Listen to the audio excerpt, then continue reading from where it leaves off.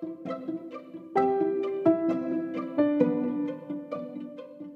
guys, welcome to the I Hope to Hear This podcast, and today I hope you hear this conversation with David Kim. Hey guys, welcome to the I Hope to Hear This podcast, and we have yet another special guest. And just a disclaimer, before I get into the disclaimer, we have Mr. David Kim. Hi guys. Hello David, thank you for coming. Thanks for having me. This is a disclaimer. We actually recorded an episode last week, but the conditions were all really bad. David wasn't feeling well. I was super excited, so I just started doing like a rapid fire questioning session. So it was kind of all over the place, and we just decided, why don't we just re-record it? And since we're all about authenticity here, we decided to let you guys know, just so you're aware. Because in a lot of the podcasts, I actually find out a lot of things about the guest during the podcast. So my reaction is, oh, really? And I try to dig deeper.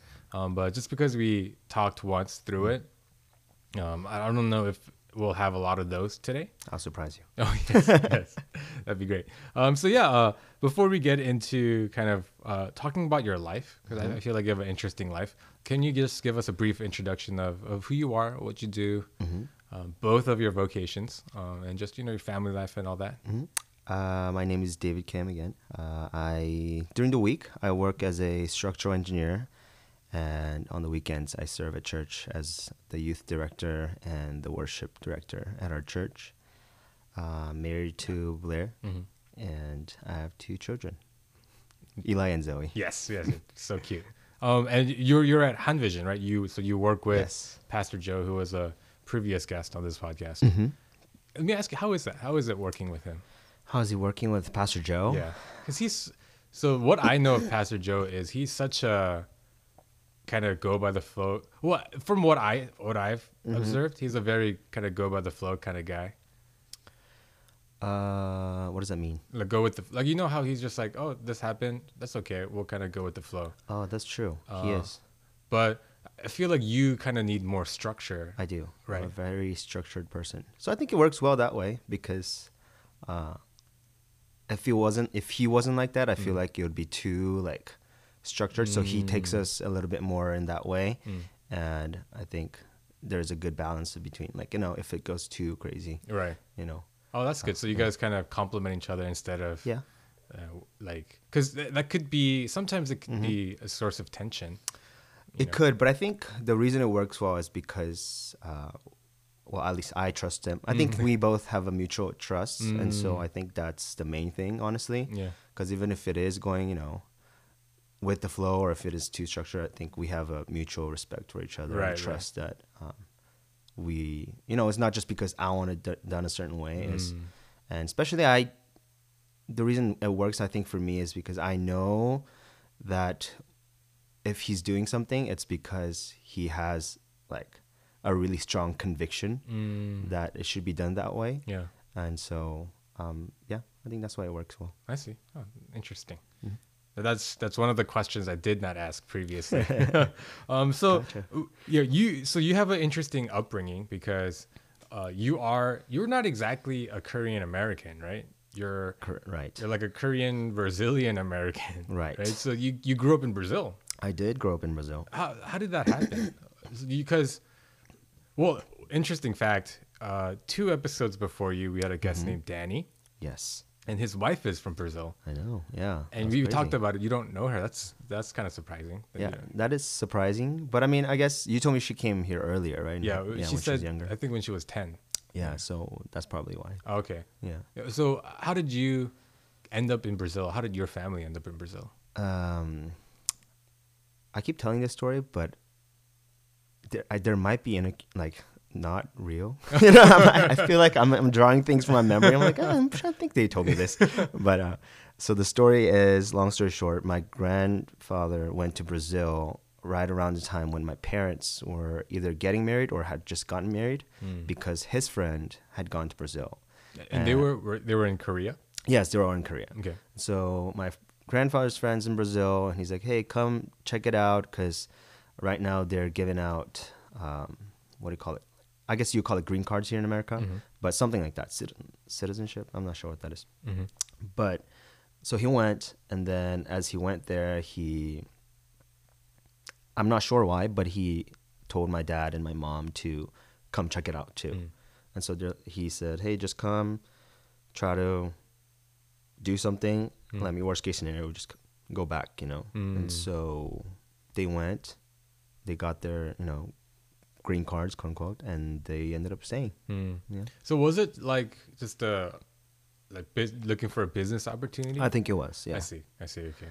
I'm assuming it's just because the conditions in Korea at that time weren't that great either, and so a lot of people went to America, and I guess that was just another place. Right. So your parents go to Brazil, and obviously they found. Did they start a business? They started a business, right?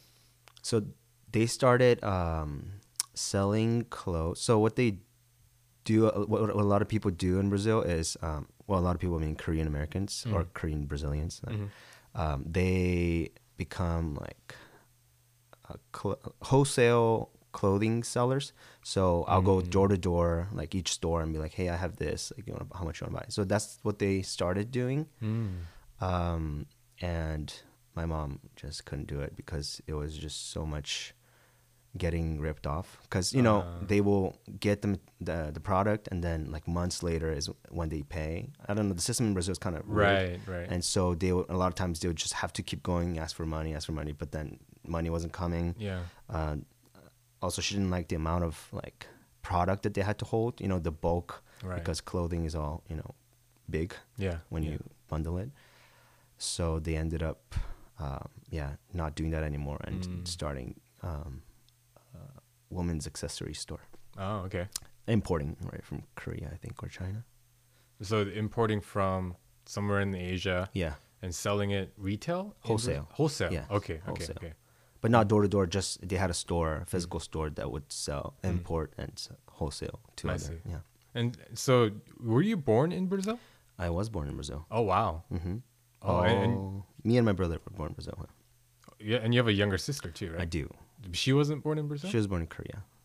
Interesting. Yes. They got you. That is a surprise. Wait, so just walk me through the timeline, because you and your brother, you're like a year or two apart, right? Yes, a year and a half. And so during that period, you guys were, obviously your parents were in Brazil. Right. And your sister, who is it 4 years younger than me? Yeah, 4 years younger than you. Were your parents living in Korea at the time, or how was she born? No, so my sister was actually upside down in the womb, so they had to do they knew they had to do a C-section, and so my mom wasn't comfortable doing it in Brazil, and so she just went to Korea. Oh, interesting. So does she have like a Korean citizenship? She does. Oh, she's Korean. Oh wow, but you don't, right? I have dual citizenship right now. I'm Korean and Brazilian. Oh, interesting. Yeah, it's weird. And you have a green card in America, right? I do. You're married to a U.S. citizen? Yes. Oh, wow. You have a lot of options. I guess so. In case something goes down. Yeah. Oh, interesting. Okay. So how was it like growing up in Brazil? Growing up in Brazil was great. It was fun. Yeah, it was good. Because here, when I grew up in LA. So I grew up in a huge Korean population. So it wasn't much of a transition going from Korea to LA. Oh, okay. But for you, did you grow up amongst other Brazilian Koreans? Or? Yes. So there is not a huge population, but there is a pretty big population in Brazil of Koreans, and they all, of course, stay together. And so, we have kind of a little town, kind of like Duluth-ish, a lot smaller, obviously. I see. And all, church culture, Korean church culture is where I grew up. So because it's a lot smaller than Atlanta or LA, of course, everyone kind of knows each other. So that's how the culture is. But very similar to here, just, people kind of know each other. Yeah. And one of the things that when we talked the first time that kind of interested me is, well, I guess we'll talk about it in a bit, but you talk about how you came to America for schooling, and in fact, so that both of your siblings, right? Yes. But you said one of the reasons was because it's a little dangerous in Brazil. So can you explain what that danger was about? Yes. The danger is about people in the streets trying to get you. but it's just dangerous in general, meaning you always have to kind of watch your back to make sure, don't walk around with your phone out. Like people can come and run and just snatch things from you. Oh, wow. So the reason, honestly, nothing ever happened to me, but my mom has been robbed a couple times in her car. Gosh. So, when you stop at a red light, they come and they have like a spear looking thing that'll go through your window, and it has a hook, and they'll like snatch your bag. Yeah, they're really good. They're really skilled. So they hook your bag and they run away in an instant. So wow, that's happened to my mom. But just in general, it's just very dangerous. People, getting robbed is not really surprising, which is weird because one of the things I liked growing up in Brazil was the ability to independently go places. So because I guess the train system, metro system, exists, and it's not good, but it exists and goes to everywhere I need to go. Yeah. Because it's very small. Kids walk around like since they're like from 12, 13 years old. They're just walking around everywhere and like, taking the train. And so it's kind of weird because it's super dangerous, but then at the same time it's super, independent, and the kids are just walking around. Huh. That's interesting. Yes. I mean, but America was a little bit like that back in the day too. Because I remember when I lived in LA, in Georgia, in the suburbs of Georgia, it's hard to just walk around because everything's so spaced out. Yes. And there's no like public transportation. Right. But in LA where I lived, like I would walk to the grocery store by myself. I would walk to a Blockbuster. Some of the younger listeners won't even know what that is. Yeah, that's pre-Netflix days. But I don't know. Maybe I wonder. Have you been back to Brazil recently? Last time we went was for a mission trip, I think, or was it my wedding? Last time was 2015 or 16, I think. Were there still kids kind of walking around independently? Yeah. Oh yeah. So I guess that is different then, because here it's not so much anymore. Oh, I see. That's interesting. So is the biggest danger was just people kind of regularly being robbed wherever. Yeah. So I see. So so you came to America, right? Obviously, because you are here now. Yes. And we alluded to the fact that you schooled here. So how was that transition from growing up your entire life in Brazil, suddenly you're in an American university system at Georgia Tech? Right. Yeah. How was that? It was interesting. Well, I did come to the States once before, on sixth grade. So I guess the transition of one country to another wasn't that big. So when I came here in sixth grade, which was the first time I came, that transition was really big for me because I came again by myself, and I homestayed, which is, you stay at a person's house. Yeah. And you just survive. It was a year for me, and I guess it was half sixth grade and half seventh grade because the Brazil school system starts in January. Oh, yeah. So I came when my schooling ended there, and which my sixth grade ended or fifth grade ended. And then I came here for half of each. I see. Yeah. Oh, yeah. It's weird. I think I don't want to say most, but like Korea, their schooling starts January and ends in this. Yes. It makes sense because it's the... It does make sense. I don't understand. Yeah. I am very confused every time. Well, that's one of the things I'm super confused about American culture. Like why we do that? Yes. Yeah. Nobody has the answer. But can you tell the story of what family you stayed with? Yes. So when I came during sixth grade, I stayed with Yu Sung-jin's parents, which at the time, well, not at the time, they still are. Yeah. The parents of this super famous Korean singer that got banned from Korea, pretty much. Yeah, so just to give context to people who don't know, Yu Sung-jin he's a K-pop star. He was one of the most famous at the time. At his prime, Right. By himself, he filled stadiums. And I think he even had a following in the other Asian countries. Mm-hmm. And back then, that wasn't actually. Am I getting the right person? But anyways, he was mega famous. Yeah, he was super famous, and the controversy that happened that got him banned from a country is Korea has mandatory military service for all male from, I think the age is from 18 to 30 or something like that. There's like an age range where you have to go to the army in. And he made a big deal saying, "Oh, I'm going to do it. It's going to be great." But the last second, since he was born in America, he was an American citizen. He had a dual citizenship while he was performing. At the last second, he renounced or relinquished his Korean citizenship so that he wouldn't be obligated to go to the military. I did not know that part. Yeah. So that's how he got out. Okay. Yeah. I mean, other celebrities have done some crazy things, but he just said, "I'm no longer a Korean citizen." Wow. And so Korea as a country got so upset and they felt so betrayed that the entire country said, "You can no longer come here." Oh gosh. So at the time when you were living at his parents' house, this was after he got banned, right? Yes, because he was already in the States. He was okay. Yeah. He was in the States. Yeah, he was living around. I'm not sure where he lived, but he lived around his parents because he would come sometimes because they had a family prayer gathering sometimes. So he would come to those. Wow. Did you ever talk to him? Yeah, he was cool. Oh, wow. He was like showing me his car. I was like, "Oh, look, my car's so cool." It was an Escalade, but he had like a, what do you call it, remote starter for the car. And I was like, "Oh, look, so cool." Like this 10-year-old kid. I was like, "Oh." Yeah. And when was this? What year was this? This was, oh my gosh. I don't know. So if you were in 6th grade, you graduated college, what? 14. In 6th grade. 10th grade is when I graduated high school. So 2004? Right, 2003, 2004, right? I see. 4. Okay.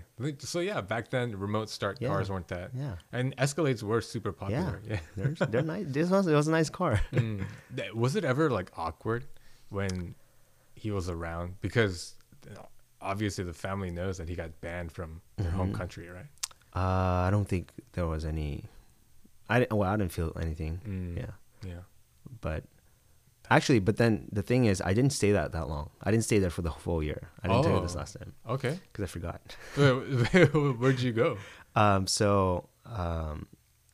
before that, though, how did you even get connected to that family? Again, I could be making this up, but I'm pretty sure that. So my best friend's dad is a pastor or a missionary that has a lot of connections, in Brazil and America, and he somehow knew the parents because they are very involved in church, I think, and so that's how I got connected to. I see them. I think, but I'm not sure. I see. Well, that makes sense. Yeah, because if they're having prayer meetings at home, then right. Yeah, I guess. See. Yeah. Okay, so what other family that you go to? So what happened was that up to that point in my life, I had never slept by myself. I always slept either with my mom and then with my brother. So getting there in that house, I had this like room that was literally empty with, I don't know if it was a mattress or just blankets on the ground for me to sleep, a computer, and a giant closet that was just, those closets that are just mirror, like a giant mirror door. Yeah, so I was in this room and I could not sleep because I was so scared. And every night I would just, fight, and just sleep with the lights on and stuff like that. And then one day I was video chatting with my mom. It was like MSN video. Right, yeah. And it was raining and I started like bawling. I was like crying because I was so scared. And then that night my mom called her best friend, who lives in LA, to come pick me up and take me to her house. And so I moved to her house and I lived there for the rest of the time. I think it was 4 months in this house and the rest in this other house. But it was crazy because it was her and her daughter living in this 1-bedroom apartment.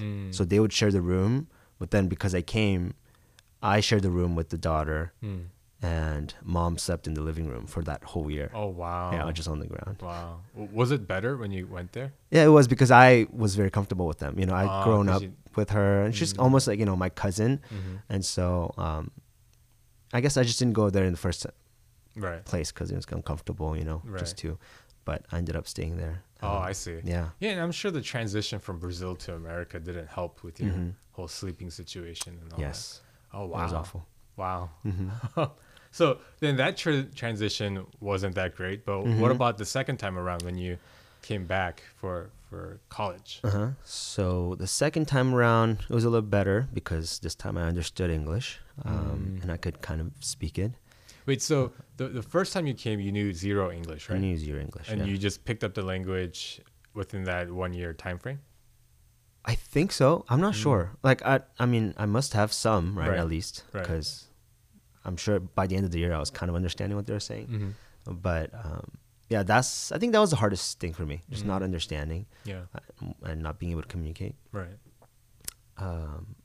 But this time around,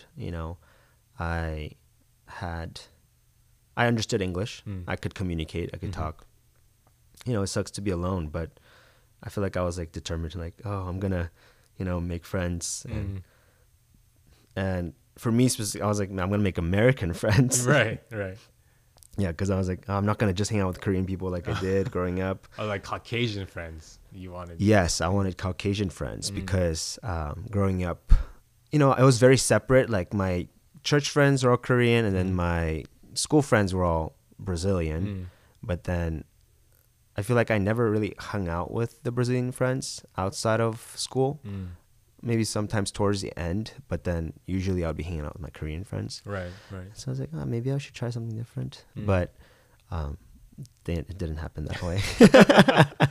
Right. So what did happen? How did you get plugged into the kind of Korean American community here?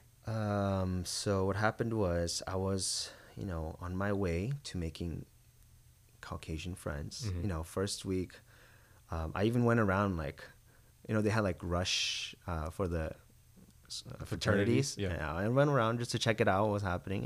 It's what you see in the movies. I was like, oh, okay, cool. Yeah. But ended up going into BCM, which is Baptist. Okay. BCM.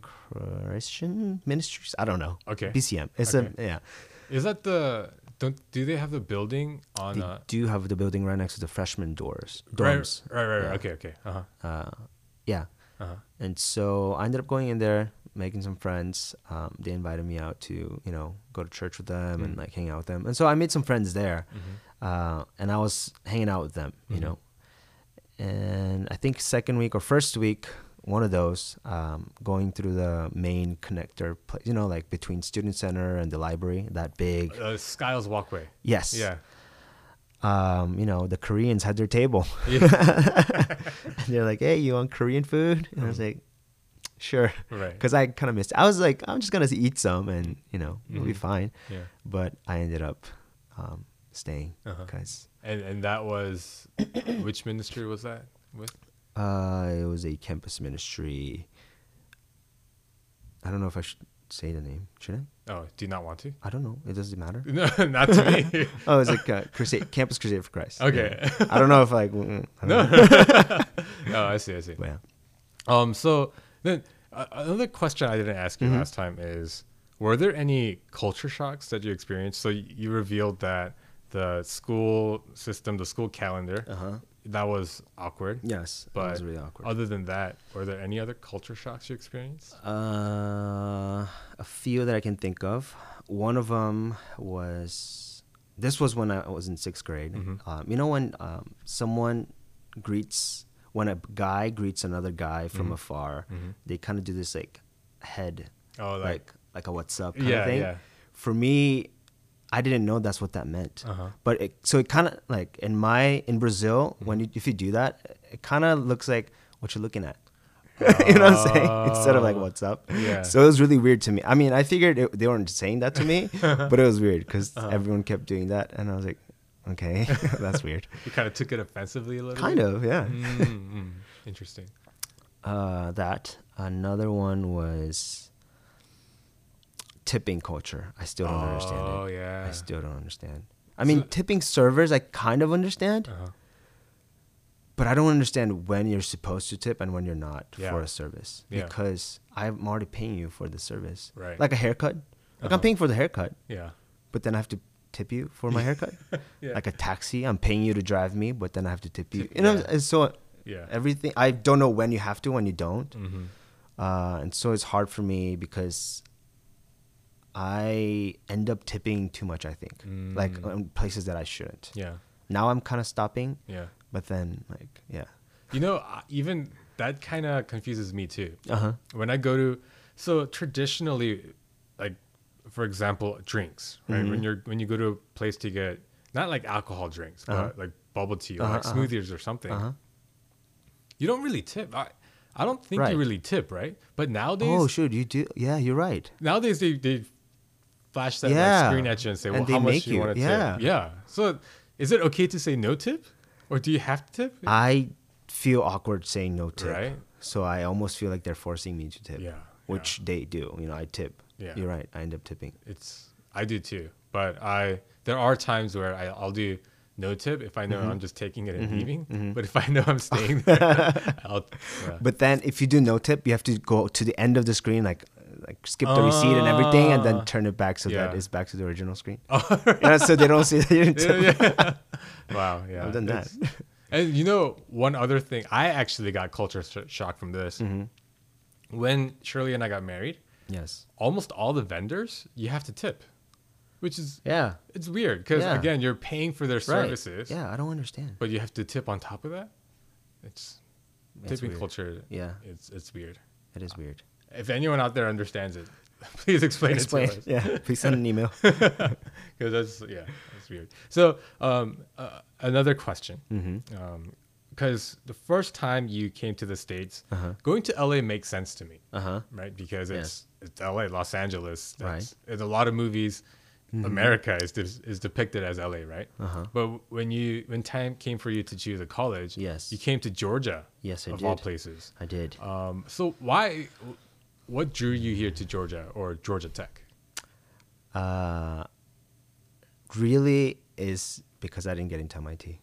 Oh, I see. So that was really the school I wanted to go to. Uh-huh. But they didn't want another regular Asian kid. I'm convinced. So, because during the interview, because they have an interview process, Right. I guess. Yeah, the guy was asking me questions, and the last question he asked me was, "So, what's the craziest thing you've ever done?" And I didn't have an answer for him. Oh. I was like, I don't know. I've never done anything crazy. And so his response was kind of like, he didn't say this exactly, but it was along the lines of, oh, so you're just another, good kid that got good grades, which, the college motto is like, they're trying to find someone who stands out, I guess. Right. And, everyone gets good grades. He's right. So I didn't get in. So you just really wanted to go to a technology school?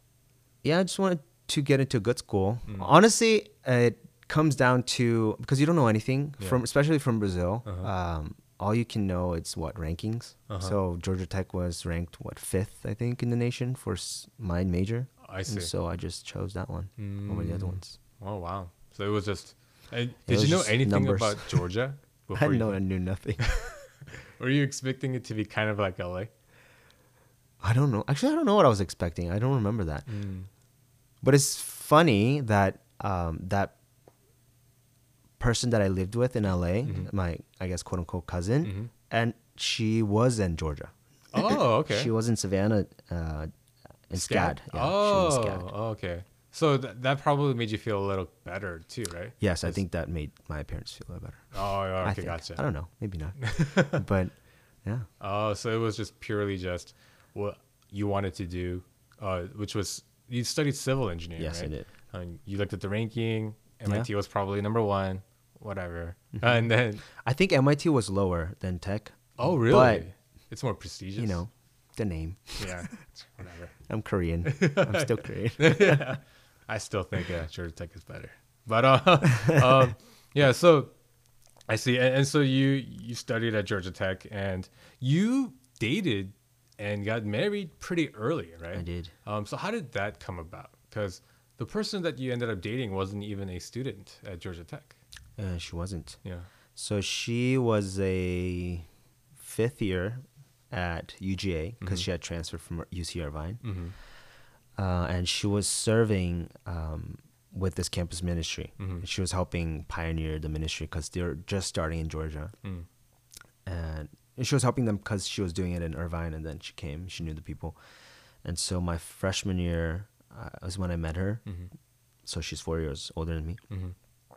And yeah, I met her the first week or two, or second week, I don't know. And then became friends, and then started dating. And we're here now.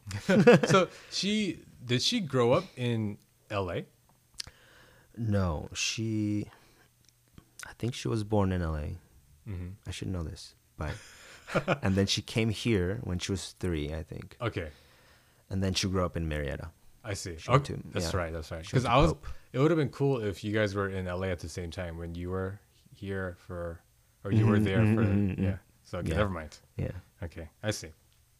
So yeah, you met Blair. Because she was here helping out with KC3. Yes. And how did you? Because does helping out mean that she came every week, or was she only here for like the first few? No, she came every week. Oh Yeah. wow! She came twice a week, I think.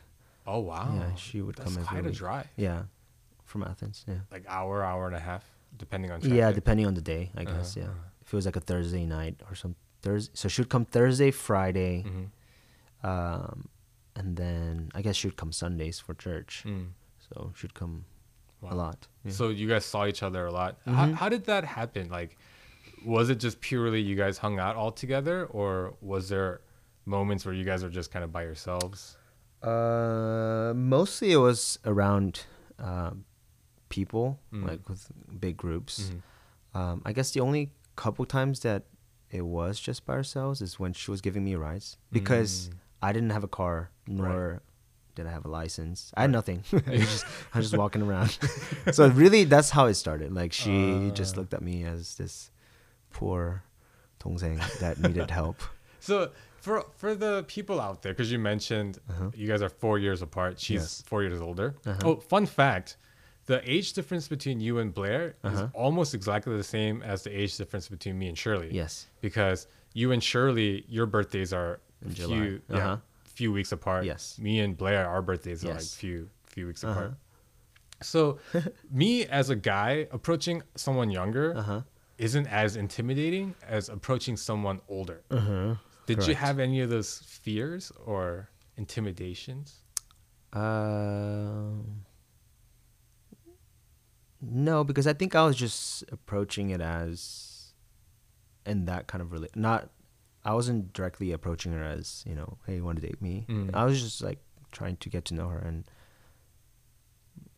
yeah, I don't think, because I didn't have those intentions initially, I think it wasn't intimidating. I see. But I'm sure as you guys were getting closer, you started developing feelings, right?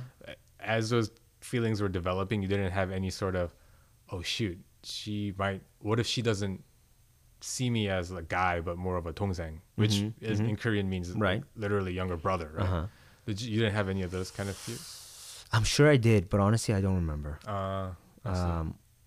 Yeah, I might have, probably. But I did grow up a lot with mostly nunadders, or older, what do you call it, older girls. So nuna at our church. The direct translation is older sister, but we use it for just anyone older that's kind of close. Right. Girls. Right. Yeah. So my church didn't have any girls my age. I think we had 0 girls my age, maybe 1, but they're all kind of Blair's age. So you were kind of comfortable. So comfortable growing up with them, and I see. hanging out with them. Oh wow. Okay, so then, moving forward, right? Because you guys were dating. Actually, another question. This is actually a controversial question. Okay. So if you can say it, you don't want to answer if you don't want to. Okay. But I was a part of KC3 for a little bit too when I was at Georgia Tech, and I know it's not really a rule, but they strongly discourage underclassmen from dating.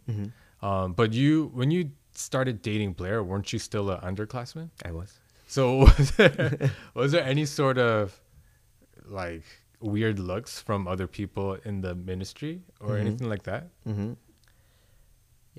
Yes, but the way we went about it was, I think, instead of just doing both, dating and doing the ministry, because the rule was don't date, until you're older. I chose to disciple people outside of the ministry. So we just, talked to the leaders, and we came to the conclusion, look, we're dating, and we understand the rule. So I don't think I should serve here. Blair was graduating anyways, and so it was really for me to make the decision of, okay, do I want to do campus ministry, which is really learning how to disciple and discipling other people. But for me, I don't know if it's because I grew up at church, but for me, it was like, there are other ways I can disciple people. Right. And so I think that's the decision that we made. Oh, right. Together. So the rule was for the people serving in the ministry. Yeah. I see. So, but inevitably, if you're going out, you end up being a servant. So by the second or third year, second year, you become a servant leader. So you disciple people. So if you're a leader, right, then you're not supposed to, I guess. I see. Until the fourth year. I'm not sure. So you chose love instead of. I did. I see. No, it's the right choice. You ended up marrying her. Yeah, I know. That's what I tell myself. Yeah. I see. Okay. So then, other than that, I know Blair kind of touched on this. I actually want Blair on the podcast as soon as well. So I'll let her tell her side of it. Yeah. Because I heard a little bit of that last time, but. Were there any kind of societal challenges that you feel like you had to overcome with the age gap, other than what we talked about? For me, I don't think so. I never felt. I never felt anything. It's mostly just a Korean thing, right? More Probably. than American. Or I don't know. Is it? I feel like American people don't care. Well, I'm not American, so I'm not sure. Right. Because like in pop culture, Ashton Kutcher. Yes. You know who that is? He married Demi Moore, who was like 20 years older than him. Okay, see, that's a lot. Yeah, and I guess it might be just more of a Korean culture thing. Yeah, I don't know. Oh. Anyone out there knows? Let us know. No, it's an American thing too. Is it? Because they have a name for older girls that. Oh, like cougar. Yeah. Oh, interesting. That's a thing. That is a thing, I guess. Huh. Yeah. You know what? I'll ask Blair if she felt any pressures as a quote unquote cougar. Okay. So you guys dated from when you were second year in college until like a year or two after you graduated, right? And then you got married. Yes. So how old were you when you got married? 22. Turning 23. That's relatively early. It's very early. Yeah. It's extremely early. So how did you decide to, at such an early age, propose, get married, and the whole shebang? How did I decide? I think it was just, it was going to happen anyways. So I don't know.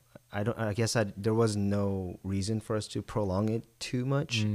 And to be completely honest, also thinking about like her age, since she is 4 years older than me, then if I had waited 3-4 more years, then I felt like if she got married when she was 30 or 30 something, and then had more than one kid, we just felt like it would be more difficult. Right. Yeah. That's why. And so you right now you are 27? Yes. And your oldest kid is 3 years old. Right. So by the time, if you're doing the math, by the time you have sent all your kids to college, you'll probably still be at most your late 40s, right? Yes. Yeah. So that's a good age to be an empty nester. It's a great age. Yeah. Start something new. Yeah. Yeah, I see. So that's interesting. It was a combination of just it's going to happen anyways, and also a little bit of age consideration. Yeah. I see. But nowadays, I feel like girls getting married at 30, it's not that uncommon. It's not. You're right. It's not uncommon. But did you still kind of already have a thought that was too late? Maybe I had a preconception in my mind that was too late. And honestly, like just looking back now, or from hindsight, I feel like it would have been harder just body wise. Like, you know, your body just gets more tired. Yeah. You know, I'm glad that I'm a young dad because I can, you know, run around and play with him and her, Eli and Zoe. But then I feel like if I was a lot older, it would be difficult. I see. I don't know. And are you guys done with 2 kids, or? Yes. You're for sure done? Yeah, unless, you know, the Holy Spirit conceives her. I see. So, okay, gotcha. Oh, okay. Now, moving on from that to kind of your career, you are a structural engineer, right? I am, yes. And is that related to civil engineering? It's a branch of civil engineering. Okay, yeah. so you did end up kind of going into the field that you studied. Yeah, I did. Yeah. So the civil engineering is a big major, but then when you go in, there is you can do structural engineering or geotechnical engineering, which is like soils, and you know, or you can do hydro. You know, like there's a lot of little branches in civil engineering. Structure is one of them. I see. Fun fact: you are coworkers with my wife. I am at the same firm. She got me the job. That's right. She introduced you, right? Yeah, that's she right. did. Yeah, and so that's your day job, right? From 8 to 4, the way that you work, and you also have pretty much 2 other jobs, right, on the weekends. Yes. Yeah. So how did those kind of come about? How did they come about? Yeah. All of them? Well, let's talk about the worship director position first. Yeah. That came about because I used to lead worship in Brazil, at my church in Brazil. And then when I came here and I started dating Blair, and then we decided that we were going to go to Korean church together, we came to HanVision. And can I ask you, yes. how did you end up at HanVision? Because HanVision is very far from Georgia Tech. It is. Interesting story. I think end of my freshman year, summer, I went to Brazil. And I think that's when Blair came to visit, which is crazy. But wow. You should ask her about the story. Okay. But she came to visit because it was her graduation, and I guess that was her graduation gift to go to Brazil. So she came to visit, and long story short, going back to my old church and her being there, we just felt like we wanted to invest, you know, in the next generation of students, because we were going to Victory Road Church when I was here, and it was just, you know, just go service and you just leave. It's a huge church. Yeah, there's not many interactions. Like I don't know. I just felt like I wasn't very plugged in, and I wasn't investing in anything, you know, like it was just. And so we decided we're gonna go to Korean church. Came back, first week back or second week, Blair had to get a haircut, and so we went to her hairdresser, who happens to be going to HanVision. Oh, yeah, Irene. I don't know if you know. Do you know Irene and Danny? And then, yeah. So Irene was her hairdresser, which is another crazy story on its own because you know, for some reason she ended up being her hairdresser. Oh wow! So we're having a conversation that day, and we're telling her about Brazil, and we're like, yeah, we kind of feel like we should go to Korean church. We're just gonna start looking, and she's like, oh, you should come to my church. My church is awesome. Like, you know, and it was funny because we wanted to go to a more established, like bigger EM kind of church, just because we didn't want to just be the leaders. We wanted to, you know, be under someone, be discipled. Right. Yeah, and we're like, oh, how many people go there? And then she like started naming people, you know, me, Danny. I was like, oh my gosh, okay, there's like 10 people there. So I don't think so, but I guess we'll check it out if we have time. And so that Sunday, we ended up we had plans to check it out and then go somewhere else after. So we were going to check out 2 churches. But we went, and the pastor, the message was, just blew us away. And we were like, okay. My mind was set. I don't know, but Blair still kind of was thinking about it, but I was like, I don't need to look anymore. But we came back for a Bible study or something. I'm not sure what happened immediately after, but the next week we were back, and that was it. You know, the next week they were like, "Hey, we need a drummer. Do you want to play?" I was like, "Okay." And so I joined the praise team second week, and we were doing that. Blair got plugged into the children's ministry right away, and she was helping the pastor as an assistant pastor. I'm not sure what she was, but she was serving in the children's ministry. And that winter, we went to Korea. Again, she went with her family. I went with my family. Just coincidentally, we ended up all in Korea. And that winter, things happened at our church, and the pastor ended up leaving. And so when we came back, the church was pastorless because he was the EM pastor, the youth pastor, the children's pastor. He did everything. Oh, wow. Yeah, he was, and he was the worship leader. Wow.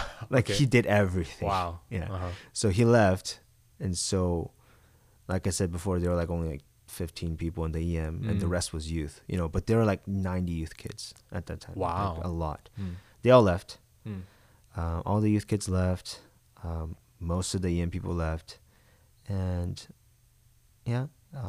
It was just, we were just there, and like, okay, well, there's no one left, so you lead worship and you do children's kind of thing.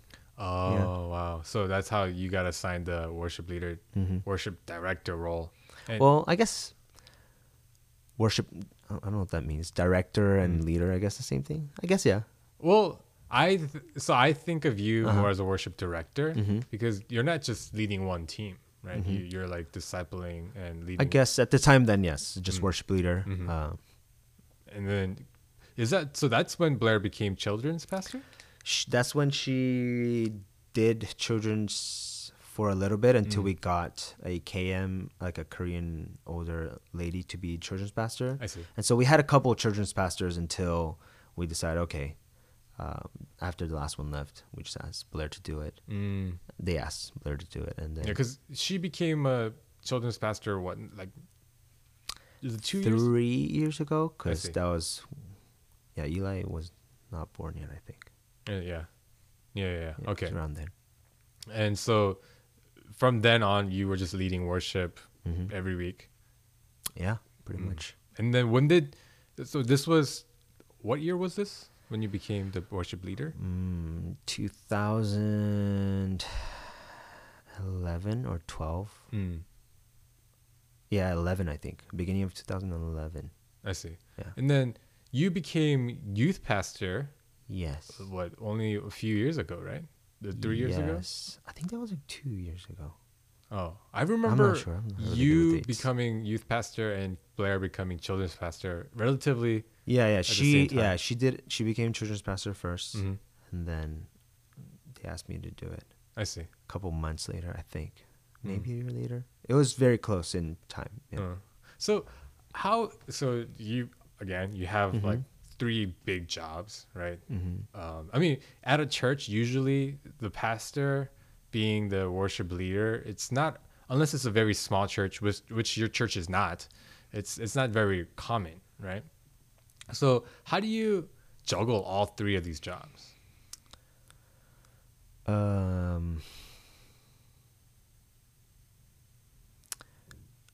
don't hardly. Yeah, I think the first job, the main, the week job is just there because if there's no juggling, it's what it is. Right. 8 to 4 is my hours, and that's what it is. And so after my time there at 4, I come home. It's 4:30. Between 4:30 till 7-ish is my time with my kids. Yeah. And then we put them to sleep. And then 7:38-ish is my time with Blair until 10 or 11. So Friday, Saturday, Sundays, I'm at church, pretty much. So Friday, I go to church. I leave home at 5:30. So I don't really, it's just work and then church right away. Yeah. And then Saturday, I'm at church it was usually from 2 to like 6-ish. And then Sundays, all day until like 2 p.m. from the morning. Yeah. I don't know if it's juggling is the right word. I think it's just everything has its own time slots. The hard part becomes with the youth ministry. I feel like I should be doing a better job of meeting up with people separate, like outside of my time on Friday, because it's impossible, for me to connect with all of them on a Friday night, right? Which is our youth service. Yeah. Yeah, but if I want to do that, then I'm sacrificing my time with your family. My family, because it's not like every day I'm just like coming home, eating dinner, and then spend time with Blair. Usually I'll have, one day will be discipleship, one day I'll just meet someone. So it ends up being 1 or 2 days with Blair, really.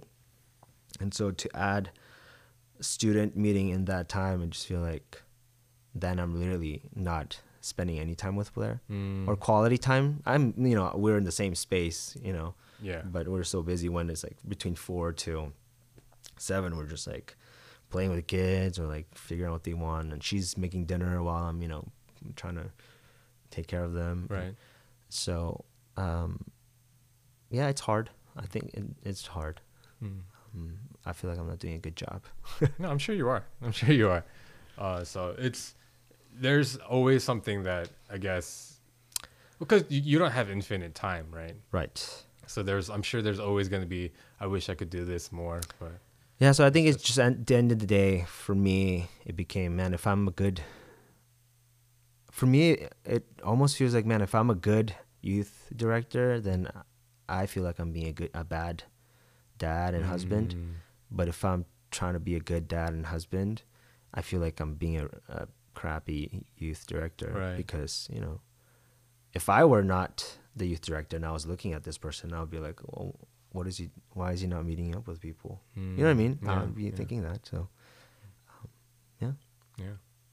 Well, I mean, I think it's just facts of life sometimes, where we're given the cards, we're dealt the cards that we have, and you kind of just do the best that we can with them, right? Yeah. And so I'm sure no one like blames you or is upset with you, right?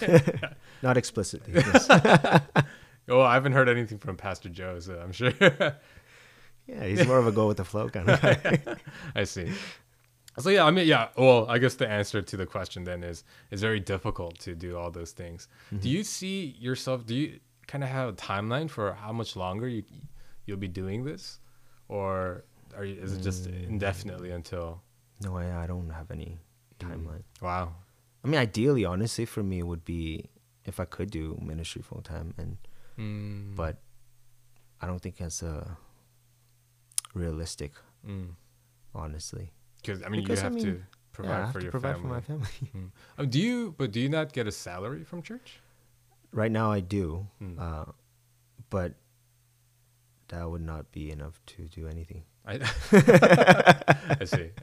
Because Korean churches don't really always have a lot of funding for EM and youth and all that kind of stuff. Yes. Sadly. Yeah, I don't understand that, but yeah, that's what it is. Yeah. Which is fine, Yeah. I have my job. Yeah.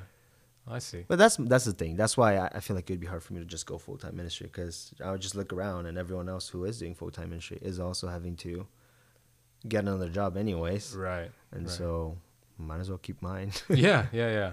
No sense in getting rid of it. Yeah. There's no point. I see. Oh, that's very insightful. Okay. So then I wanted to kind of talk a little bit about your music side. So one thing about our previous recording that I really like, and I'm kind of sad that we kind of scrapped it, is the fact that we actually recorded in your space, right? Your basement. That man, so you weren't feeling well, so I actually went to your house that day with kind of my portable setup, but that was the first time I saw your basement in a long time, and it's like completely decked out. You have this huge monitor with all this like music equipment, all these mics. You have what are those black like foam things? Sound absorbers. Like all over the place.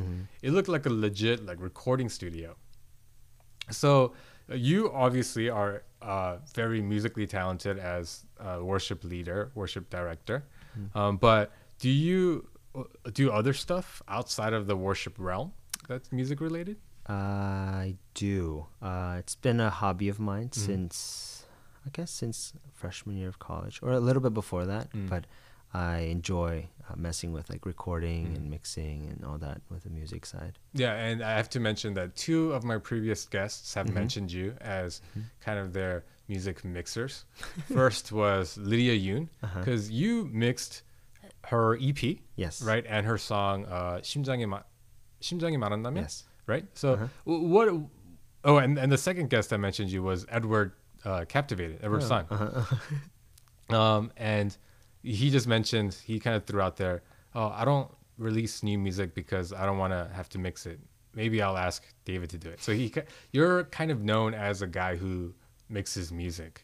Can you explain a little bit what mixing music is? Because John Song explained it to me, but Yeah. I still don't really get it. Okay. I feel like he did a good job, but I just have a hard time understanding a lot so of using things. his analogy, right? Mixing would be so he's making an analogy of a cake, right? Yeah. So you're given the ingredients of a cake. So say you go to the grocery store, you have to make cake. You buy flour, sugar, chocolate, strawberries, butter. Yeah. I don't know what else goes in. Egg. Water. I don't know. Yeah. So you have all this in your beautiful island, right? But then mixing would be putting the right amount of each ingredient into this bowl. Does that make sense? Interesting. So you can't just throw everything in there. You have to put the right amount of everything so that you can make this final product.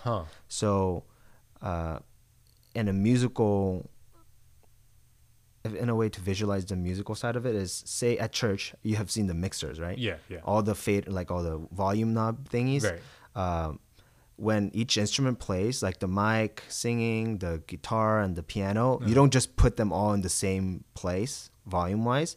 You kind of mix it, right? You mix it. You put everything in the right volume so that you can hear everything clearly. So that's what mixing is, really. I see. You're balancing out the volume of everything and the like side panning of left and right and adding effects and cleaning things up so that you can clearly hear the music as it's intended to be heard. I see. And then the mastering is taking all that as it is and then making it radio ready. Oh, wow.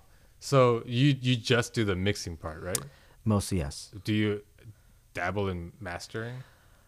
Or is it's hard to say because even mixing and mastering, everything for me just came from like self-learning. Like just watching endless YouTube videos, reading books, and like things like that. That I can't really say. But mastering in itself, it's a different process. I see. So really, I think the most critical part of mastering is that after you're mixing, someone else is listening to what you did. Different pair of ears. Because you already heard this a million times. So even if I hear it again, I can't master it because I hear the same thing I've heard. You know what I'm saying? But then when someone else is hearing it, it's like, okay, like this is standing out. I need to kill this a little bit. Like they can kind of do the certain, like, more, what do you call it? More fine tuning of it because they can hear it with different ears. I see. Yeah. I see. So when you are mixing a song, how long does the process usually take? So let's just take Lydia's, is it the Together EP? Yeah, let's take that for example. How long did it take? There were 5 songs in that EP? Yeah, I think so. Or is it 6? I forget. But yeah, I think it was like 5 or 6. So how long did that take? A long time. Like, can you give us like a rough estimate per song how long it took? Honestly, it's hard for me to give an estimate because I was doing mixing and editing at the same time. So editing is you do it before mixing. So editing is making sure all the tracks are in the right tempo. Like, you can't play everything perfectly. Yeah. So I'm going through each note that she played on the piano and making sure she played it in the right time, fixing like little things that are off, pitch every word that she's saying. And the recording process is like there's something called overdubbing. So you record one thing at a time. You can record everything at once, but one way to do it is you record just the piano and then you record the voice. So you record the voice like 10 times and then like kind of, get the best takes. So listening through every take, like Oh wow. So if a song is like 4 minutes long, you're listening to every take. That's already, like 20, 30 minutes. Yeah, like yeah. So because I was doing that along with mixing, I can't tell you how long it took. But I feel like every song, it took me a couple months for me to get it done, which I feel bad, like, cause if I was just doing that, it shouldn't take that long. But it was like, you have your other. I have everything, but then like I'll come home and then I sit there for an hour or two, and the first 20 minutes is like remembering what I did yesterday, and then like trying to pick up. But it was fun. Oh wow. So you enjoy doing that kind of stuff? I love it. Yeah. Oh wow. Yeah. And she also came over and recorded in your space too, right? She did, yeah. So then leads me to the most critical question that I have for you. I actually said this direct statement during our last recording. You are probably one of the best vocalists that I know that have not like released any of his own music. But you're always kind of in the background helping other people release their music. Is there a reason for that? I think there are many reasons for that. Yeah, there's so many reasons for that. One reason is I don't think there is a clear purpose for me to release music that is just adding like not random noise, but if I'm just redoing someone's song, honestly, I am not better than the person. Like I know this for a fact that I'm, listen to Hillsong. Like if I'm gonna do a Hillsong song, right? Like you can listen to Hillsong. Why am I? So there's for me there's this lack of purpose, which would be fixed if I wrote my own songs. There is the aspect of because it's mine, I end up not putting that much. So I record a lot of songs, but I end up just like doing it for fun, and I don't put that much effort into like making it real. You know what I mean? And it just becomes like a little, oh, that was fun, and then I move on to the next thing. The pressure of completing it is not there. Yeah, it's not there at all. So I never complete any song. And then another one that's pretty major, I think, it's like insecurities. Like I think being insecure in one side and the other side of me being a perfectionist, I don't think I can ever look at my whatever I did and think, oh, this is good enough. Like I don't think there is ever a place where I can say that to myself, because I don't feel like it's that good, honestly. At the end of the day, when I listen to it, and I'm like, oh yeah, I would not put this out there because I don't think it's that good. Interesting. And so the insecurities, the judgment, I guess, just because I know how judgmental I am, honestly, combined with my lack of purpose and lack of clear direction and vision, because if there isn't, then I'm just adding to the clutter, I'm just like filling the space with more noise, which is, there's that. There's a lot, I feel like.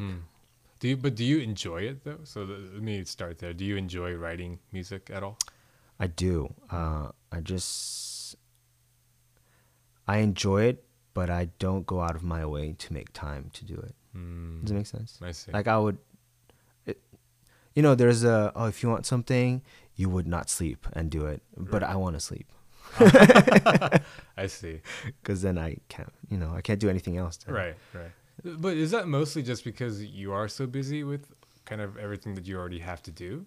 Or is it really a lack of, I just don't have enough interest? If I had no job, then yeah, I would. But I think it's both. I think I don't really have that much time, and the time that I have, then I would rather do something else, like either spend time with Blair, and even if it's just like mixing stuff on the bass, like maybe I end up just doing that because because it feels more productive. You know what I mean? Than sitting with a pen and a guitar and trying to come up with something. Yeah. Maybe sometimes it doesn't feel that productive. So all my writing happens just spontaneously when I'm driving or something, and I'll just make a voice memo. So I have a lot of those. I see. So the stance that I took when I first heard this and our first recording was just to push and say, man, you should make music because you are super creative. You're very talented musically. I don't think anyone would deny that. And you're an excellent worship leader. Oh, thank you. Yeah. And again, I can find many people who would corroborate that statement as well. So to me, it's just when I see someone so talented, I wonder, man, they should be doing more with it, right? But I've actually been thinking about this, and I thought about it a lot, and I said, well, does it make sense to just push him to do things that might not be productive? Because you clearly are using your talents for a purpose, right? Leading worship, that's a great way to utilize your talents. In fact, you led at a retreat recently with 400 people? Like 300. Well, it was 300 students, 350 students, right? So including total, I think. Yeah. Oh, is it total? I think so. I'm not sure. Oh, but I mean, either way, it's a huge number of people that you led worship for. So yeah, I mean, what do you think? Do you feel like you're already kind of utilizing your skill set enough, or do you feel like you need to do more with it? Sorry, this is a random question that I'm throwing in there. I don't know what the word enough means. I feel like, is there ever an enough? If I've been, because last time I said that I didn't think I was that good, which was one of the major like reasons for me not to make music of my own. And I don't know. I feel like there is a part of me that feels like if you have something that you should use it to its full potential. Yeah. I don't know what that looks like, honestly. I don't know if that looks like recording to me. Right. Maybe it doesn't. Maybe just for me it means leading worship, because leading worship for me, I put a lot of effort into that, like into honing my craft. Yeah. And I told you last time that I wasn't really good musically, right? Like that music theoretically, I'm not very, like, I don't really know anything. Like, to be honest, like, I don't know notes. I don't know how to read like music. I don't know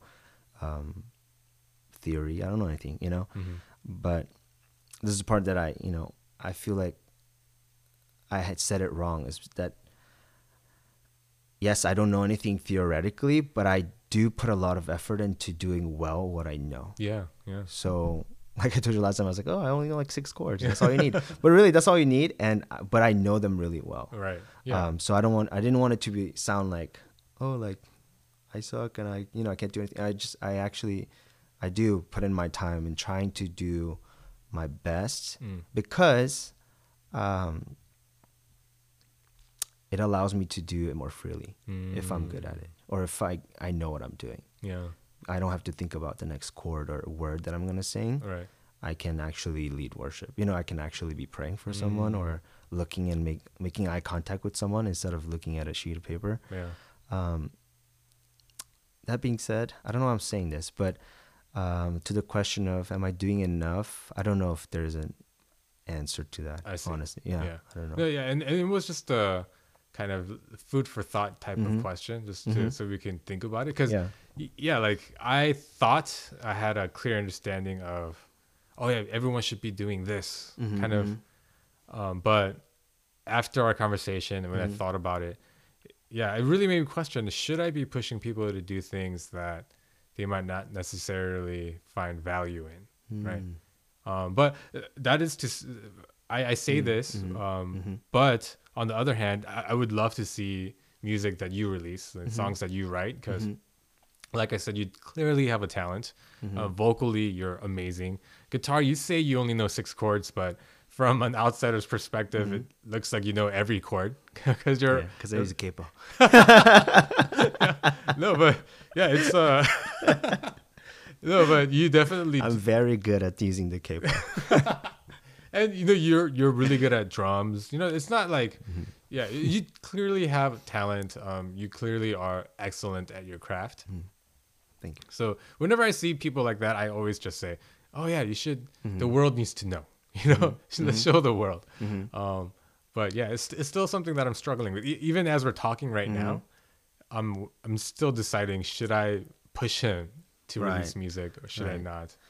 I don't know. So what would be the purpose of me recording a song? I think same purpose of this podcast is there are stories to be told. Whether it's your personal story or a story regarding something else. Like writing a song. Yeah. Okay, I can see. I can see a point in that. Yes. No, or even just recording a song. I think there's a difference between hearing Hillsong and hearing praise music from someone that I know. Oh, really? Right? I Because don't know.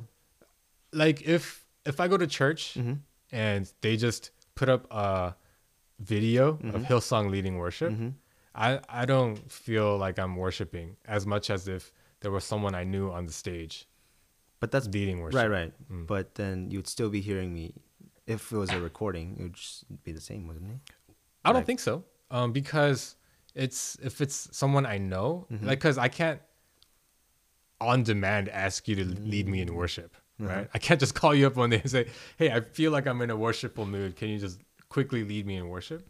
But if I were to have access to a song that you had recorded, I think it would take me back to that worshipful moment that I was in during that worship session.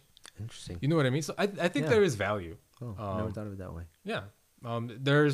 I think there's more value if like you were to release a song that you wrote because it's like double, right? But I wouldn't say that there's no value in you recording music either. And even if it's just to do it, you know, just so you kind of get into the groove of the process of recording and releasing music. So yeah, that I see a value in. I feel like the ability to finish something and put it out there is something that I need to acquire, because you know that I feel like when you do the first one, you can kind of like get the groove and start doing it, but just that first releasing something out into the world is just again, there are insecurities, and honestly part of me feels like I don't know if any kind of attention would do well for my soul, to be honest. Oh, like that temptation. Yeah, I do fear that in my own heart, on my prideful heart. I don't know what even if one person, you know, to me, I don't know what that would do to my heart, and so there is some caution there too. Because, I see. Oh, that's very wise. I don't know. It's hard. And I struggle with that a lot. I struggle with social media a lot. I don't know if you noticed, but I don't really post anything. Maybe my kids sometimes because I they're doing think something funny. Everything I see of you, it's usually you're posting something about your kids. Which I don't know. I just find it hard to understand it. Like how much attention we are craving. I see. In general, why do people need to know that I'm doing this? And honestly, when it comes down to it, is I want them to be jealous. You know, I want them to see this. Why? You know, to see that I'm doing well, or to see that I'm having fun. I don't know. It's a whole rabbit hole. That you know I would never stop if I go. But, you know, but just to kind of rebut that a little bit. I think there is something freeing about seeing someone that is like you doing something that hasn't been done before.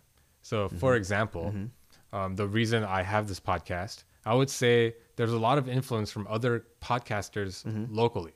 For example, like the KTL podcast, or the Growing Family podcast with Andrew and Mimi. All very great, by the way. Yeah.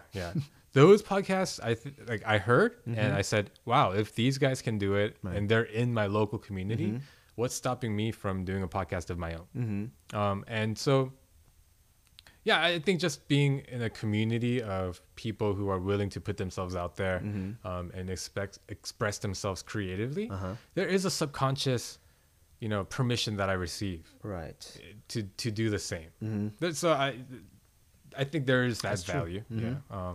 But again, I think you are wise to be cautious about the whole what it would do to your soul, like with pride and all that. So yeah, but I would say though that if you're thinking that you releasing music will add no value to anyone else, I think that's wrong. I think people will see, oh wow, David, the guy that goes to my church, like he can do it. Like what's stopping me from doing it? And I think it could be freeing for a lot of people. And I think we need that in the Asian American community. There aren't many Asian American creatives out there. Yeah, that's true. Yeah. So, wow, we are at hour 15. Sorry to the listeners. It's funny because the episode right before this, I actually mentioned how I'm trying to keep it under or at least like to an hour. But man, there's just so much that we needed to cover. So, lastly, before we sign off, I wanted to ask you: was there anything that we didn't cover that you wanted to talk about?